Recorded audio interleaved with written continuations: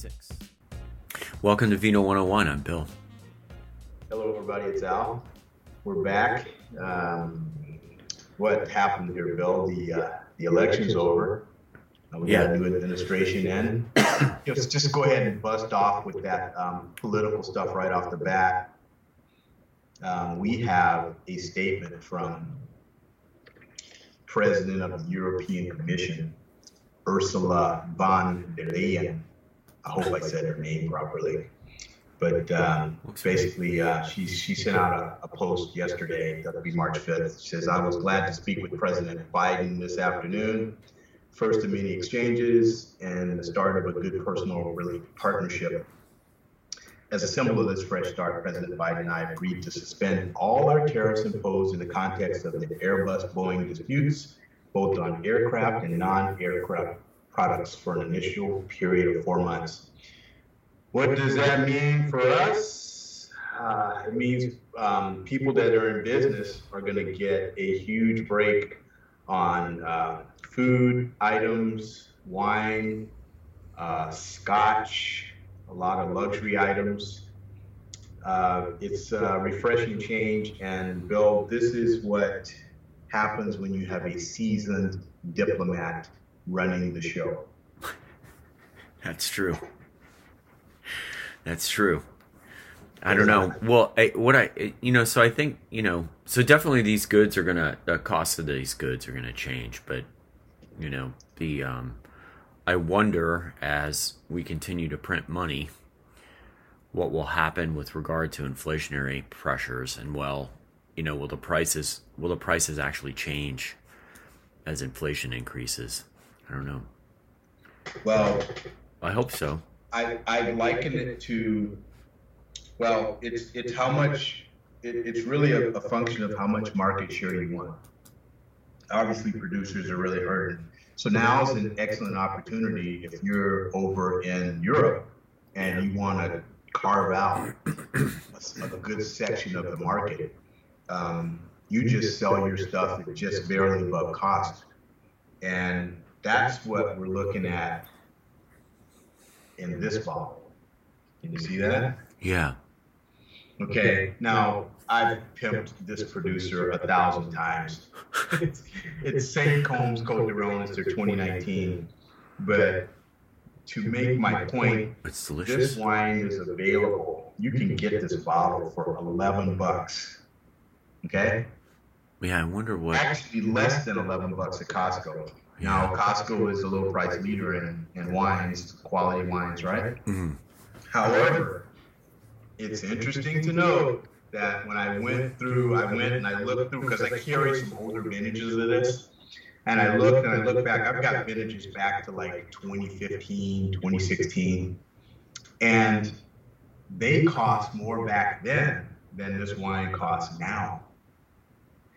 And the reason for that is they're selling this wine at a loss almost, I think, because they're trying to carve out market share. I wonder, or was it another interesting thing about this wine is they're selling it at that low cost, but I don't think you're going to find a wine from this area of this quality at this price point. You're just not. It's fantastic bottle of wine. And so my big point is that there are going to be producers that are going to consciously say, I'm going to friggin' carve out a nice piece of the market for me. I'm going to take advantage of this break, and I'm not going to take the profit. I'm going to get market share. That's for sure. So it's this wine is. I mean, come on, dude, it's $11, man. That's what the tariffs. I wonder if the cost, the reason that it cost more in 2015 or earlier was due to transportation costs. Oil prices were much higher. It could be. I mean, I'm trying to think 5 years ago. Yep, oil prices were higher. A good Côte d'Iron probably cost, I don't know, $14, $15. Now you could really good Cote d'Aron is between 15 and 20. I mean, it depends. Here's another bottle. This is, been drinking a lot of Cote d'Aron lately. This is Monterius. This is an organic producer, but this was $15, and it's from 2015. So, I mean, it's an excellent wine, but why is it still hanging around in 2015? The Cote d'Aron's from St. Côme is 2019. So obviously they've had a hard time moving these bottles. I don't know where it came from, but I mean, you can see it's thrown a little sediment. See that? Yeah. So it's near it's really actually peaked, and it's not going to improve anymore, but it's a damn good drink. It's still drinkable. It's a really good drink for $15. I mean, I would buy some more. It's really good. Well, the other thing about these wines too, if you know about them and they're that great value, nice to be able to, very affordable, one, and then two, great way to help people understand, different types of wine. People always say, ooh, French wine, so nice. You're like, so fancy, and you're like, yeah, nice and fancy at $11 a bottle. Ooh la la. Yeah, exactly. What wine store did you go to? Le Costco. Costco. Yeah, it's pretty amazing. But Costco is, we talked about this before. Costco, I don't know how they come up with some of these values, but obviously it's about the people that make these deals with Costco. It's about getting their product in the face of consumers and getting market share. I mean, it's as simple as that. Why? Yeah, and no better place if you've got the volume. Yeah. And you're probably, you're shipping a lot of it too. And if you ship in bulk, as we know, the a lot of economies of scale, as they would say. So you could save a lot of money because you can pack containers full of this stuff. Yep. Yeah. The one interesting thing about the difference between these two is it really emphasizes that wine is a living thing, because the Cote d'Aron it's super fresh, it's grapey, it's very fruity. Yep. I mean, it's got really, really good structure. Don't get me wrong. It's got more than adequate tannins and good acidity. I mean, it's just a dynamite bottle. Yeah. But the materials, you can see that, you can tell that the window that it's showing right now, the fruit is kind of is falling off, and I call it like I guess the term would be like baby fat. So it's a little lean, it's a little leaner, less fruit. The tannins are starting to take the place of some of the fruit, and so it has a totally different profile. It's not as bright as the St. Côme, so it's almost like it's not breaking, which is turning red, because what happens with red wines is as they age, they lose their brightness and they become a little bit duller. So you can see that happening with this wine. But it's a delicious drink, man. So what do you think? What do you think with these tariffs? Do you think we're going to see, reduction in prices? I think that would be expected. Over these 2 to 4, what are they? 2 to 4 months? What are they? It's going to be 4 months, and then they're going to figure out what to do during those 4 months.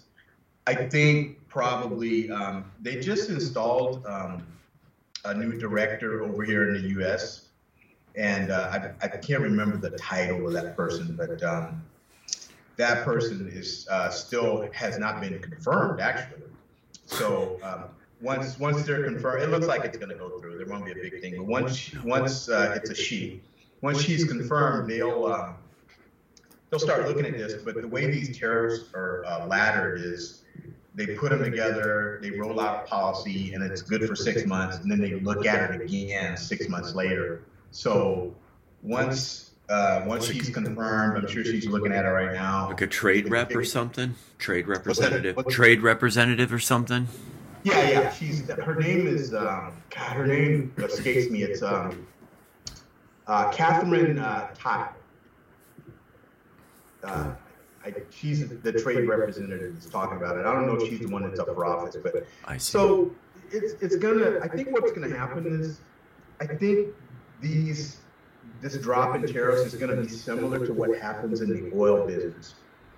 Okay, so you got oil at $40 a barrel, and then it shoots up, and then a week later it's $60 a barrel, and then you look and it's like, God, I was buying gas for $3, and now it's like $3.50, a gallon or whatever. And you're like, wow, what happened? Well, when the price for the barrel of oil goes back down to 40 or 35 or whatever, you don't notice that quick drop in price.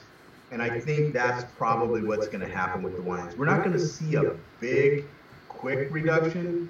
It's going to be a more gradual thing, but it's definitely going to happen, because this is going to ease a lot of pain for the distributors. Because the way that it was working was the way that it worked just recently, because they just raised the tariffs again. If you had stuff on the water, you don't pay your tax till it arrives. Yeah, you got to pay on the dock. On the dock, yep. Yeah. So you could order something 6 months ahead, and then it gets shipped a couple months later, and it's on the water. The government changes their mind, changes the policy, and you could be looking at thousands and thousands of dollars more to pay that you hadn't factored in when you actually put your order in initially. And that's what's happened to a lot of the wholesalers. They just got crushed. Yeah. And some of them, they want to keep their market share, so they ate a lot of it. And so I think there's going to be some profit taking, obviously. And, things go up, and very rarely do they go all the way back down the way they were. That's just the way the world is. Ain't that the truth? Got to have a little inflation, my friend. Yeah, a little bit. We're printing a lot of money, so I've been reading a lot in the press about inflationary pressures. So we'll see how that goes. And oil, you can't take it with you, man. Yeah. Well, you might as well print more. Well, modern money theory is since we own the reserve the currency, we have the credit card. We can just print. We make the money anyway. That's what I'm saying, man. Yeah. But it'll be interesting to see what happens. Oil's back up, right? It's heading up to 70, and it $100 a barrel, it starts to get kind of dicey. Well, yeah, you see, have you bought, my little beat runner car that I run to work every day, I think I put $30 worth of gas in it. I was like, wow, it's been a long time since I've been able to do that. Yeah, it's definitely gone up. Yeah, I haven't filled up. It's funny. I'm not driving. What do you need to fill up for? Yeah, Your gas is go to the grocery store. Go to Bottle Barn. Go to a brewery. We can go back to breweries now. So or I haven't been to a winery in a while. So maybe maybe tomorrow. But yeah. Well, what's that one? You see this? Sona. I can't see the entire label. It's cut off. The Sonataler. Sonataler. Yeah. It's Sonataler. Sonataler. It's from a cooperative up northern Italy. I was like, that almost sounds like a German name. It's got a couple of different names on there. The top one, it says Grenache Alto Raven. And what that means is the grape is Grenache and it's old vines. Alto Raven is old vines. My German's not very good. And then it says Schiava. My Italian's much better. Schiava. And Schiava and Grenache are the same thing. This wine is from the Südtirol or Alto Adige. Yes. Beautiful part of the. And what it is this region is the Germans and the Italians have been they've been fighting over it for centuries, and so they're done fighting. So now they just live together. It's funny because you said it was from northern Italy, and I'm like, Sonataler, that sounds like a German name. Alta Raven? What? That's German. Yeah, okay, so that makes sense now. I don't know if you've ever been there, but I have been there. In order to make everyone happy, everything is labeled with the German name and an Italian name. So. Everybody's happy. But this is a wine I picked up not too recently. It's a 2018, and the grape is Schiava. And Schiava, the name in German is actually Trollinger. So it's got a bunch of different names. I can't think of all the names, but it's a really light body wine. Here's some I've got in the glass. Can you see that? Yeah. Versus here it is versus the Côte de Rhône. Wow. So this is one of the things that I love to do. Is Vernitash is another name. Yeah. Yes. Correct. Yeah, I've never heard of this grape. Interesting. I love to. And the Book of Knowledge Wikipedia says it's a German-Italian wine grape. There we go. We've all adjusted. It's a cross. I think it's crossed. I didn't read all the stuff, but I believe it's a cross between Riesling and Kerner. I see. So, and in Württemberg is another town in Germany that they say that this is grown. I bet you could get some good beer there in Württemberg. Oh yeah, Württemberg. Yeah. I don't want to get you started on the beer, man. I can see you got lager on your mind right now. Yeah, I made lager. It came out okay. All right. So well, I got to try that. Can I? Am I on the? Oh yeah, I'll give you some. You know when? There's some fines in the bottle, and we had an issue when we were bottling, so there's a little bit of fines. However, before that happened, I named the lager after my nephew, who is notorious for whatever he is drinking of leaving like a little bit in the bottle or the glass or whatever. Yeah. So I'd already planned to call it Lever Lager, and now there's fines in it. So when you pour it, you have to leave some in the bottle. You have to leave a little bit, yeah. How awesome is that? She always leaves a little bit in whatever it is. Yeah. We always have those friends that were like that, right? Yeah. You know, you're after the party, you're cleaning up, you're like, what the hell? You know, and then there's always the clowns that open something and there's 3/4 of it left. You're like, you're not invited next time. Yeah, that's a definite faux pas. Party foul. Yes, faux pas. All right. So you can see from the light color of this wine. That's really surprising because Côte de Rhône isn't known as you said earlier, as this really robust bodied wine, right? And its structure, from what I remember of what I've drank, is similar. It's not like this super structured wine. It still has all the relevant body and stuff, but I always remember it being a less than full bodied wine. And then the Trollinger that you're showing there, wow, that's wow. I mean, it almost looks like I mean, you could mistake it for like a Beaujolais, except maybe Beaujolais might be a little bit darker. But it's a light bodied wine, and it definitely has a light red fruit profile. So I mean, you get when you're trying it, you get that bright red cherry. I almost even get like a watermelon notes out of it. Really? I mean, it makes you. It makes your mouth water. I mean, it's really it's good wine. Really good. Where did you get that one? What I noticed about it is it lasts a long time because you know what I do, Bill. I'm the open a bottle, pour half of it into another. So I have these wines when I'm trying them. I'm usually trying them over 3 or 4 days, easily, sometimes a week, and it's a good way to tell, how.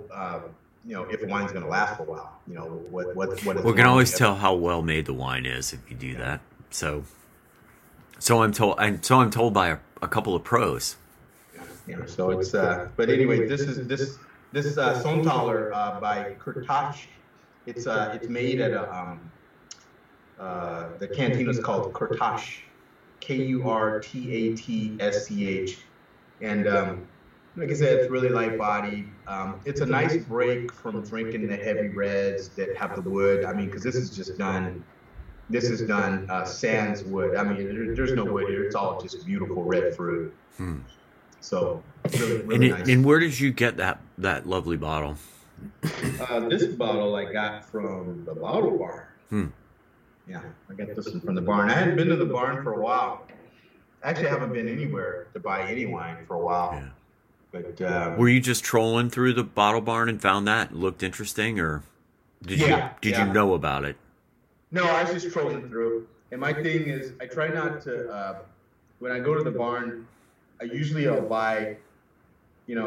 buy like a 6-pack or more, and I'll buy 2 wines that I know, and then something you don't. The other 4 are wines that I know. That's how I learned.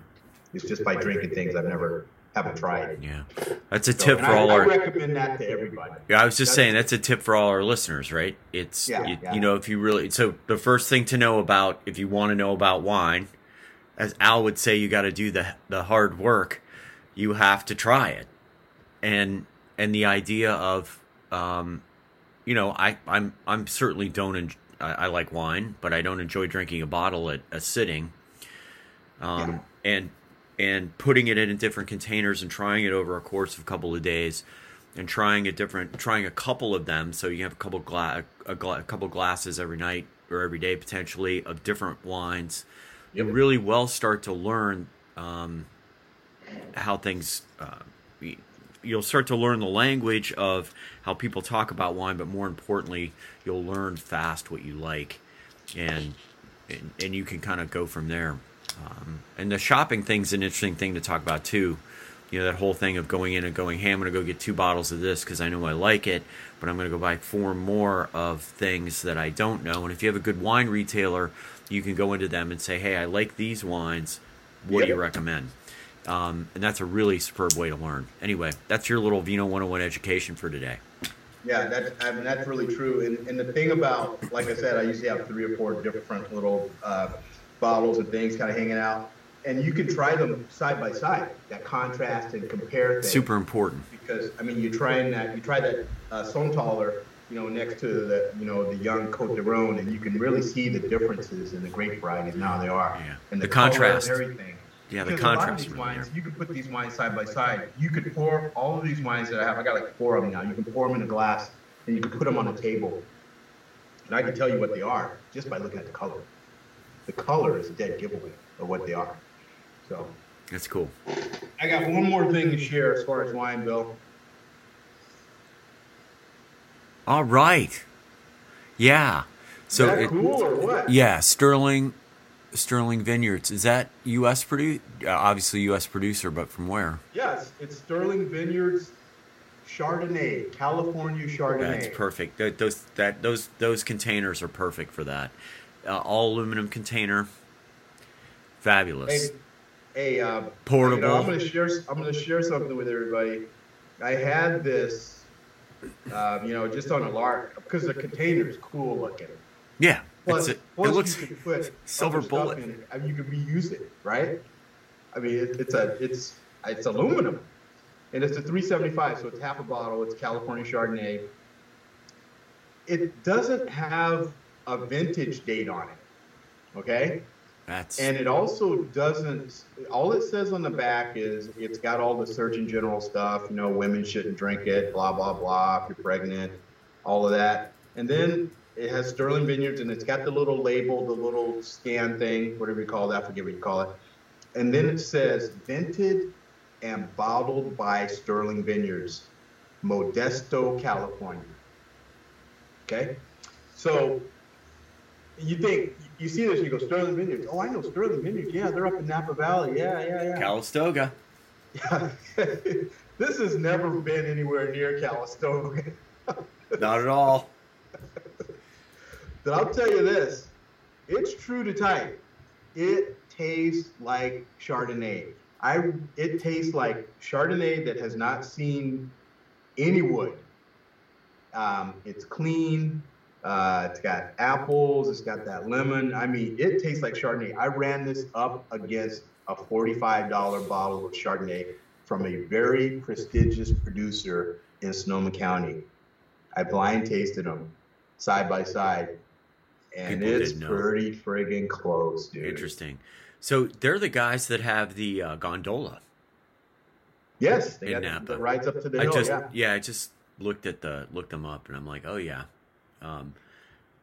My point is the juice in that thing is nowhere, not from Napa.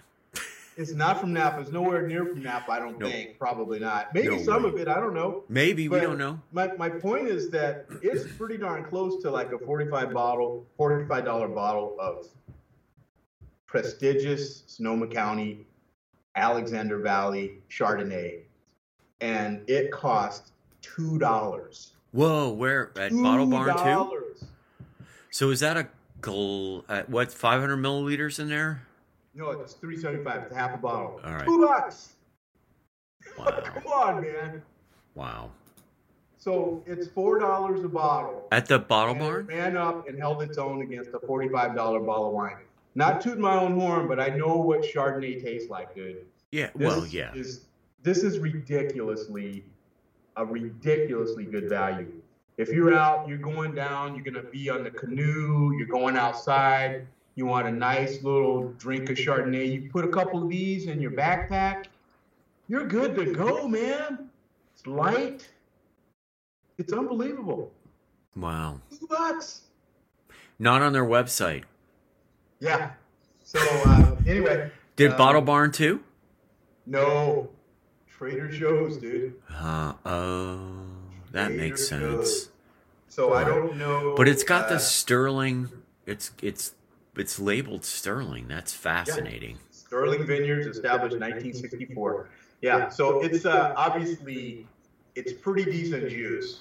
I mean, it's not. It's good juice. And what this shows is that, you know, I think 6 or 7 years ago we did a podcast on alternative packaging. Yeah, we did. Yep. And you know, there was one. It was not available 6 years ago. Yeah, there was like one that we tried that we said we might, you know, even try again from that thing. Yeah. Now the reason I bring this up to everyone is that it's patently obvious to me after trying this that the wine industry has hit hard times, because what we're starting to see is you're starting to see really good wine at super competitive prices. Yeah. Not only is the price of the wine going down, but the quality is going up. Yeah. Because what's happening is they can't sell this higher priced wines. Yeah, well, I mean, you know, how much wine was sold in restaurants? Yeah. And that's just gone. And, you know, if you're a small producer, you know, from what I've observed since I've lived in Sonoma County, we've been doing this. A large part of your book of business is, you know, selling through SOMs or and in restaurants, and that just evaporated like overnight for these people, and so that, you know, that puts price pressure, as you're saying, on the wineries. I do wonder what will happen now with the fires. You know, I know plenty of winemakers. They're just not even making wine. They made no wine. Yeah, well, I mean, they didn't make wine last year because of the fire. There was a lot of wine that wasn't made. I don't see that trend continuing. I mean, people are gonna make wine. Plus, everything's opening up. I mean, maybe we're not opening up fully here in California, but I mean, the mayor of San Francisco just said, yeah, hey, you know, you can dine inside at 25% capacity. And, you know, if your waiter comes over, put your mask on. If you go to the bathroom, put your mask on. But, you know, she's like, we got to open up. Yeah. You know? Well, you know, we have Texas. And the governor of Texas is like, hey, it's all good. Open everything up. You don't even have to wear a mask. So, I was in Florida 2 weeks ago. And so, first of all, their whole approach to the virus is different. Yeah. It's just different. You know, they, you know, didn't see a lot of old people out. There were clearly... Well, the word is, if you're old, you know, we're going to better stay inside. Stay inside. Yeah. They were all, you know, masked up, gloved up. There were clearly times where they had dedicated shopping for those people. Yep. And so they're, you know, and a lot of, you know, Florida, and I was in a place in Florida, the weather's nice. So, you know, a lot of people are outside a lot of the time. And, you know, that whole social distancing and being outside, from what we understand right now, is that it's hard for the virus to live in that environment. Absolutely. And so that, you know, with Texas opening up, and Texas is a big wine state, right? I mean, you know, there's a lot of high-end wine that goes through Dallas and Houston, and with Florida, I assume is probably going to follow in the not too distant future. Things should start to look pretty, much better for these, for these retail food service businesses. I don't know. We'll see. Yeah, I don't want to go off the rails. I think Florida is different than Texas. Obviously Texas. 100%. Yeah, I mean Texas. What did they have? Like just a week and a half ago, they had a meltdown with their power and water. Oh my God, throughout the state. So yeah. I mean, like 30 people died, dude, because it's bad. Didn't have heat and water in their house. So, I have a brother-in-law still living in a hotel. His condo. They're trying to fix the condo because all the pipes burst. Yeah, so I think, people that live where you used to live in the north, they know this. They know that, when you if you're going to leave your house, if you're in Michigan or whatever, and you leave your house for a week, you leave your heater on at a certain level because your pipes will freeze. Your pipes are going to freeze in your house and freaking, you're going to have a disaster. Yeah, and you winterize all your external stuff. I wouldn't know about that. Oh, yeah. Right? Yeah, you winterize all your external hose bibs so they don't burst. Yeah, all that stuff. So I think what's going on in Texas with this open everything up, could be related to that. I think that there's a little bit of misdirection here with the politicians. They're like, well, we really screwed up here. Let's take a little off of ourselves. And, we don't have to be, sitting up here explaining and thinking about, gee, we screwed up and the power grid is dead. Really, really, hey, let's just open everything up and everyone will be happy. And I think that's part of what's going on, unfortunately, because obviously, I'm not a scientist, dude, but, the way to beat down the virus is to stay away from people, right? And to wear a mask. Pretty much. I'm no genius saying that, right, Bill? I don't know, it's just like common sense. So I don't. The idea that wash your hands. That's another big one. What's that? Wash your hands. Wash your hands. Yeah. You touch a bunch of stuff and then you touch your face, rub your eyes. Well, you just rub virus in your eyes. So it was a good idea. Well, it's like we were saying earlier, man. I think because of all this mask wearing, staying away from people, washing your hands, all this stuff that we're doing, this has been the best cold and flu season that I could ever remember. Ever. Ever. Yeah, ever. Ever. I don't run across sick people at all. No. No. So there's something to be said for that. But I think this is this thing in Texas, I think it's a runaround for the politicians at the top.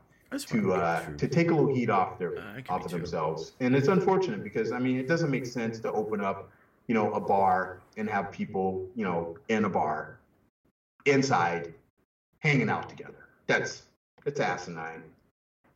So. Well, we're going to get a good test because, spring. So I read an article yesterday that all of these high-end restaurants are moving from New York to Miami. Oh, geez, because really? It's open. Carbone, which is a pretty well-known restaurant, they shut their New York facility down, and they opened in Miami. They have a 3-week wait list already. They've been open for like a week or 3 months, some crazy thing.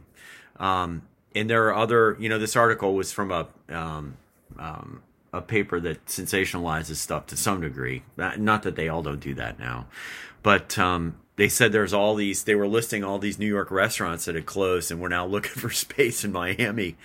And then the other thing we're really going to learn, spring break's hit in Miami, and hey, South Padre Island, huge spring break destination. It's open in Texas. Yeah, spring break and also St. Patrick's Day is coming up. Everybody's Irish, so we're going to see. We're going to see if it, we're declining. Let's see what happens. Well, we know it's going to go up. It's just a matter of how much is it going to go up. And it really is a function of people are just really, this is a terrible phrase, but people are sick and tired of being cooped up in their house. Oh, yeah. It's been a year, man. And it's not, and honestly, it's not good for it's not good for people. It's not good for our society. Yeah. It's definitely not good. We need to be out talking to each other and interacting. It's just. You can only, I can Zoom all day on sales, man, but there's something to be said for being in front of somebody. It's just not the same. It just isn't. And everything has to be so damn deliberate.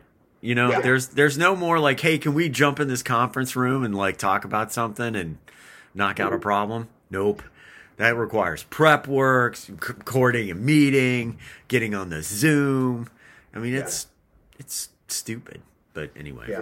And I think there's going to be, you know, there's going to be some people that don't go back to the office, but to think that, you know, people are never going to go back to the offices, and that's just that's a fool's errand. No, I think that's a myth. But I think what we did learn is we can get a lot of stuff done. So first of all, I think the leaders in businesses learned that they could trust their people to actually get work done. I agree. Like I don't have to be, maybe I don't have to be sitting on these people's heads. And oh, look, I set a goal and objective and I gave them tools to get it done and they knocked it out of the park. Maybe I should be doing more of that. But I think what there will be some benefits from this. So one is that the reduction in the cost of having offices and having all of that, everybody in the office all the time. Mm-hmm.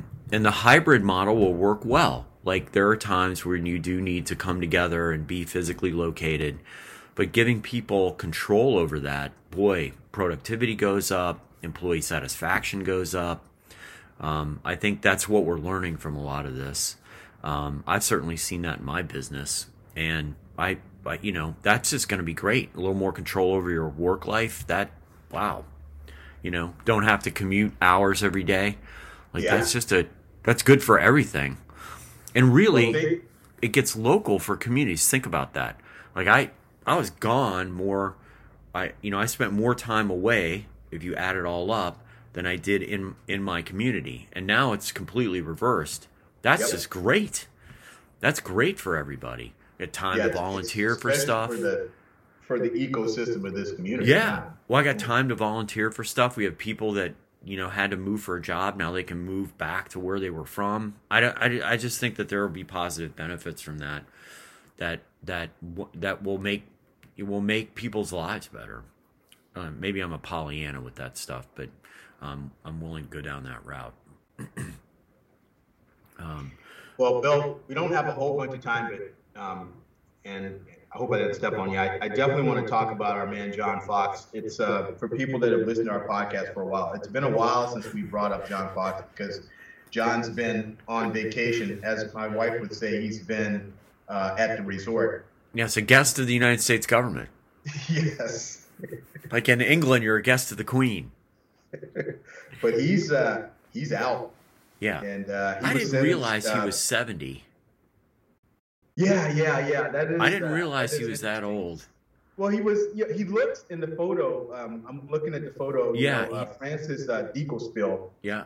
For the Berkeley side Nosh, she keeps up with him because she has actually met him. Anyway, she keeps up with him. Yeah. And she didn't get sued by the trustee, did she? No. Sorry. No, she didn't. Okay. Just a point of clarification. He's been in jail he was sentenced for 6.5 years, so he's getting out early. Yeah. Because I think, I don't know why he's getting out early. Well, they have the math in here about if they can lower for every, there's some math in here about number of days spent. Bureau of Prisons can reduce a prisoner's sentence for good behavior at a rate of 54 days per year sentenced. So if you apply that to Fox, that's 324 days off his prison term, but there's still a year unaccounted for. Yeah. I was looking at the numbers. They didn't line up for me either. It's interesting how this because this is white collar crime. Yes, he's at the RRM Raleigh. That's the name of this place. It sounds like a country club, right? It really does. It is the Residential Reentry Management Program. I know. Even I know that? it's probably not like Rikers Island. Is that a resume bullet? May of 16 to May of 2021. Residential Reentry Management Program. Learning how to be a ethical executive. United States Government Training Program.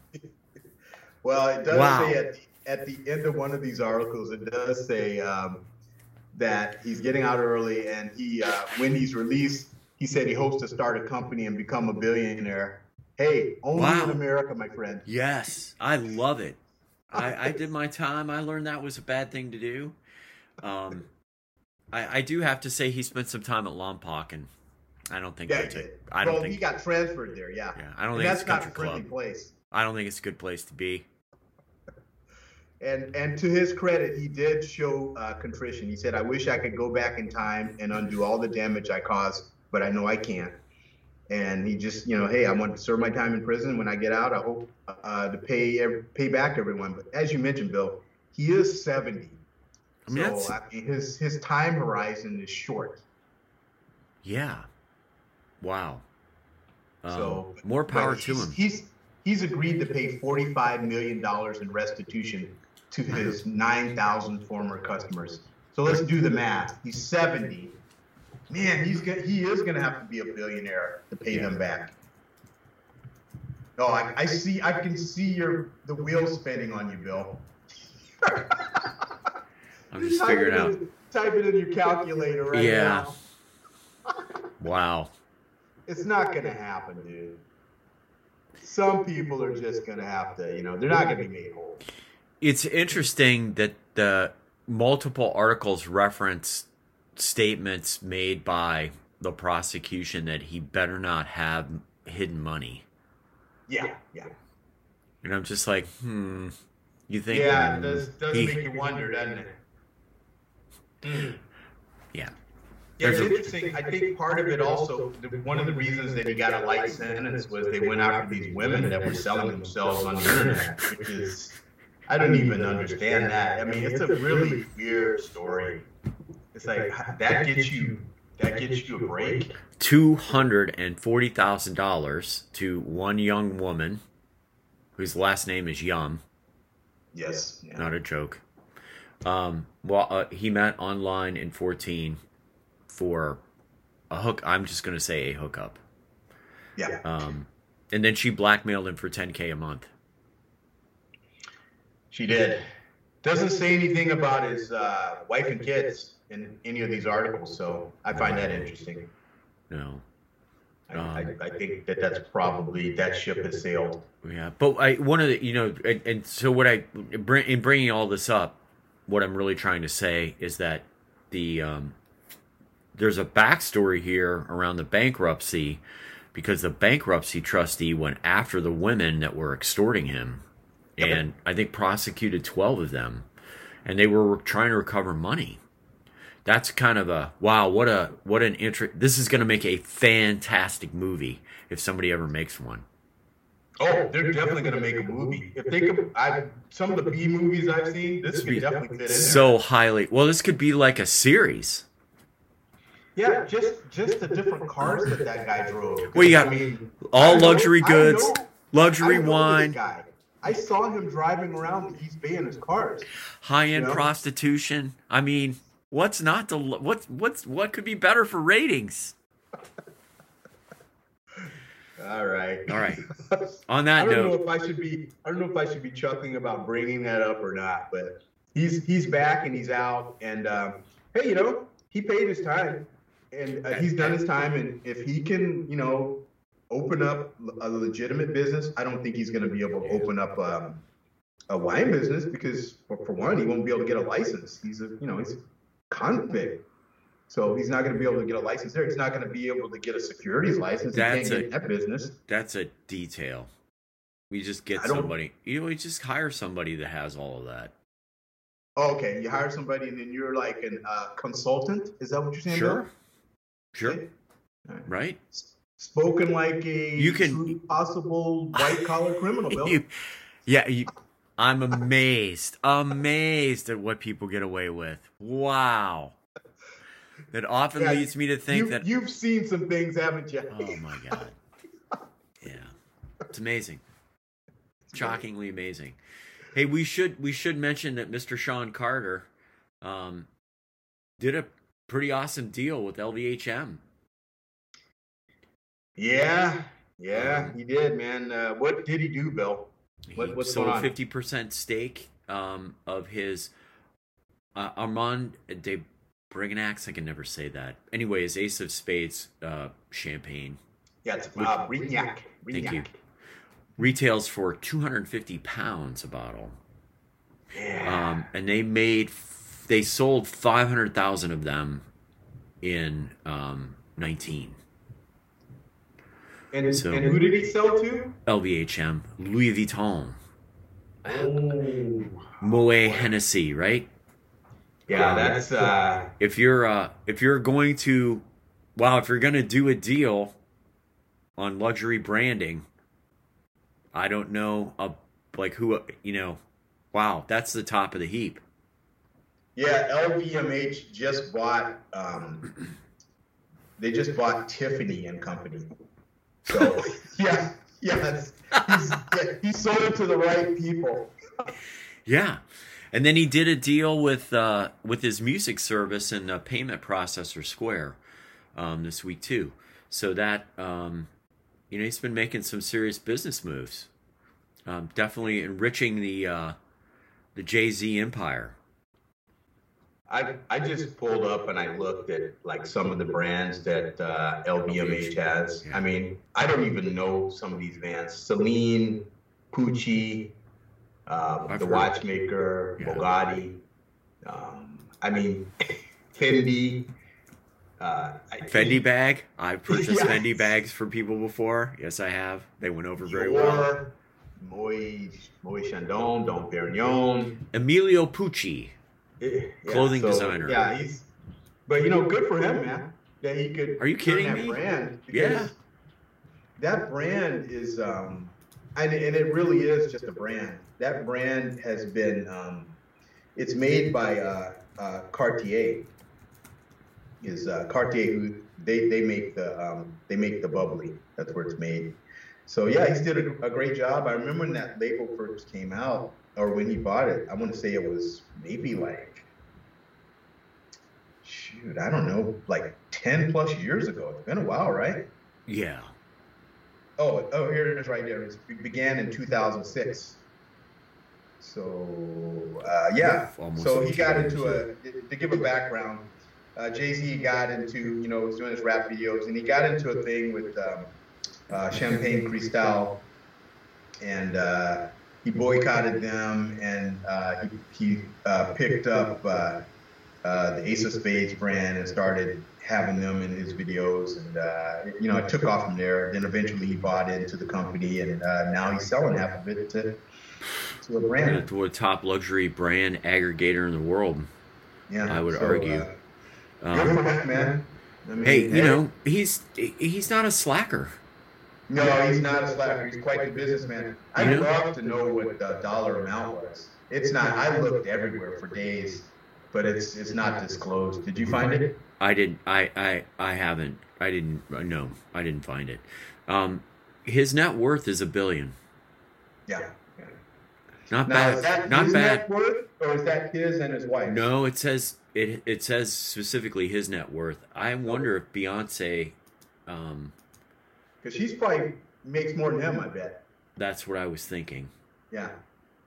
I mean, we're talking about B here, right? Talking about Beyonce, man. Come on. She's reaching Oprah status. She's getting there. That's pretty serious.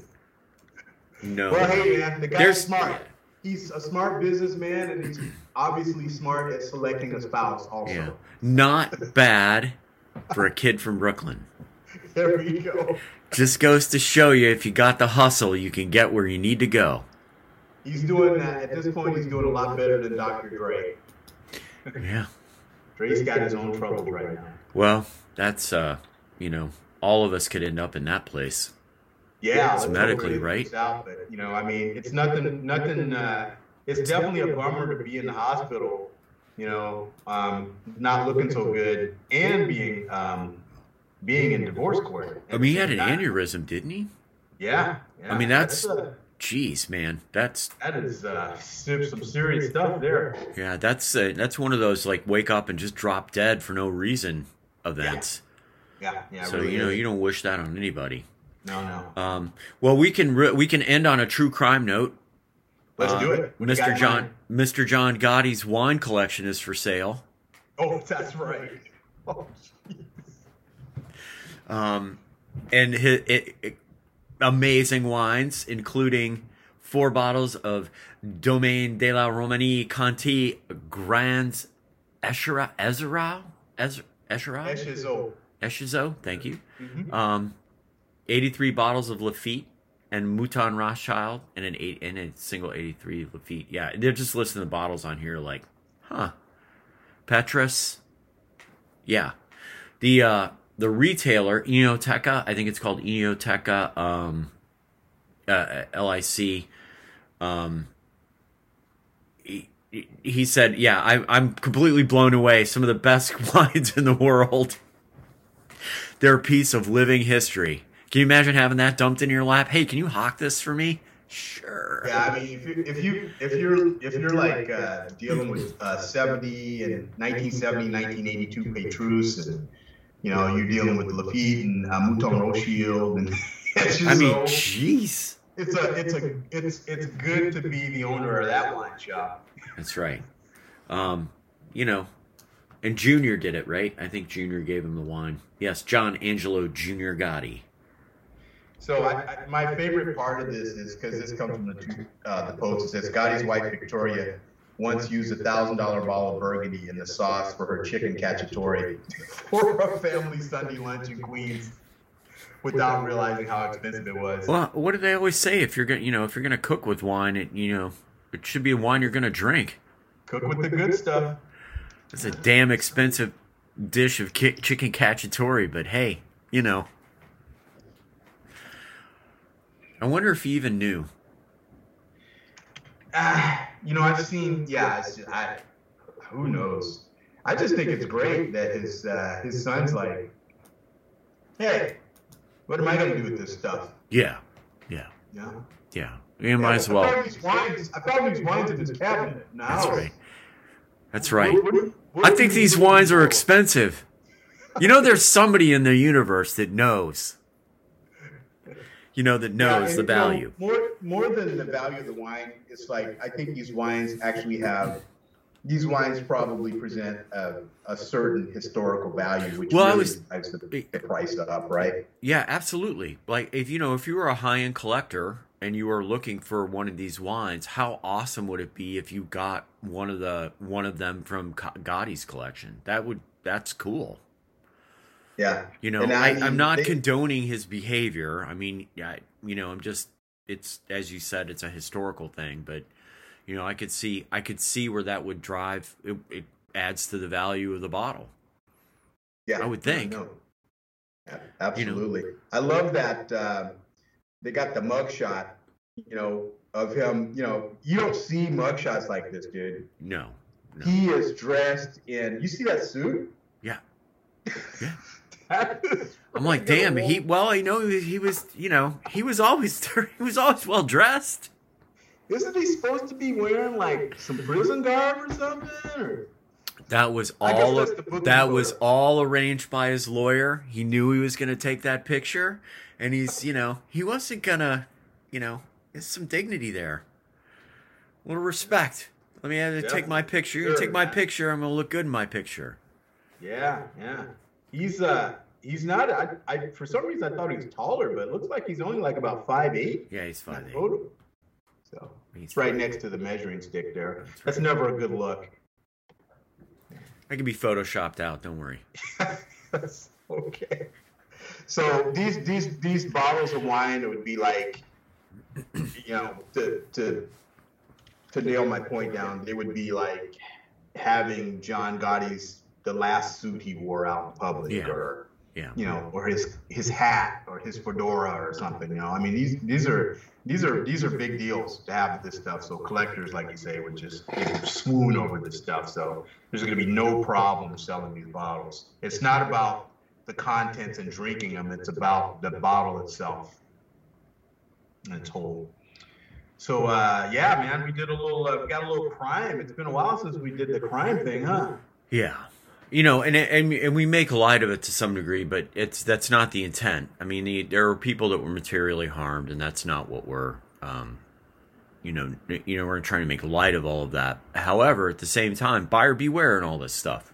You're buying futures, wine futures, like that's risky. Well, in the case of Gotti's wines, there's more than material harm. Yes. Yeah, death. Yeah, murder. 5 murders. Yes, he went down for 5 murders. Yeah. Death was not including racketeering and extortion and all kinds of other stuff. Yes, he was definitely a criminal. No ifs, ands, or buts about it.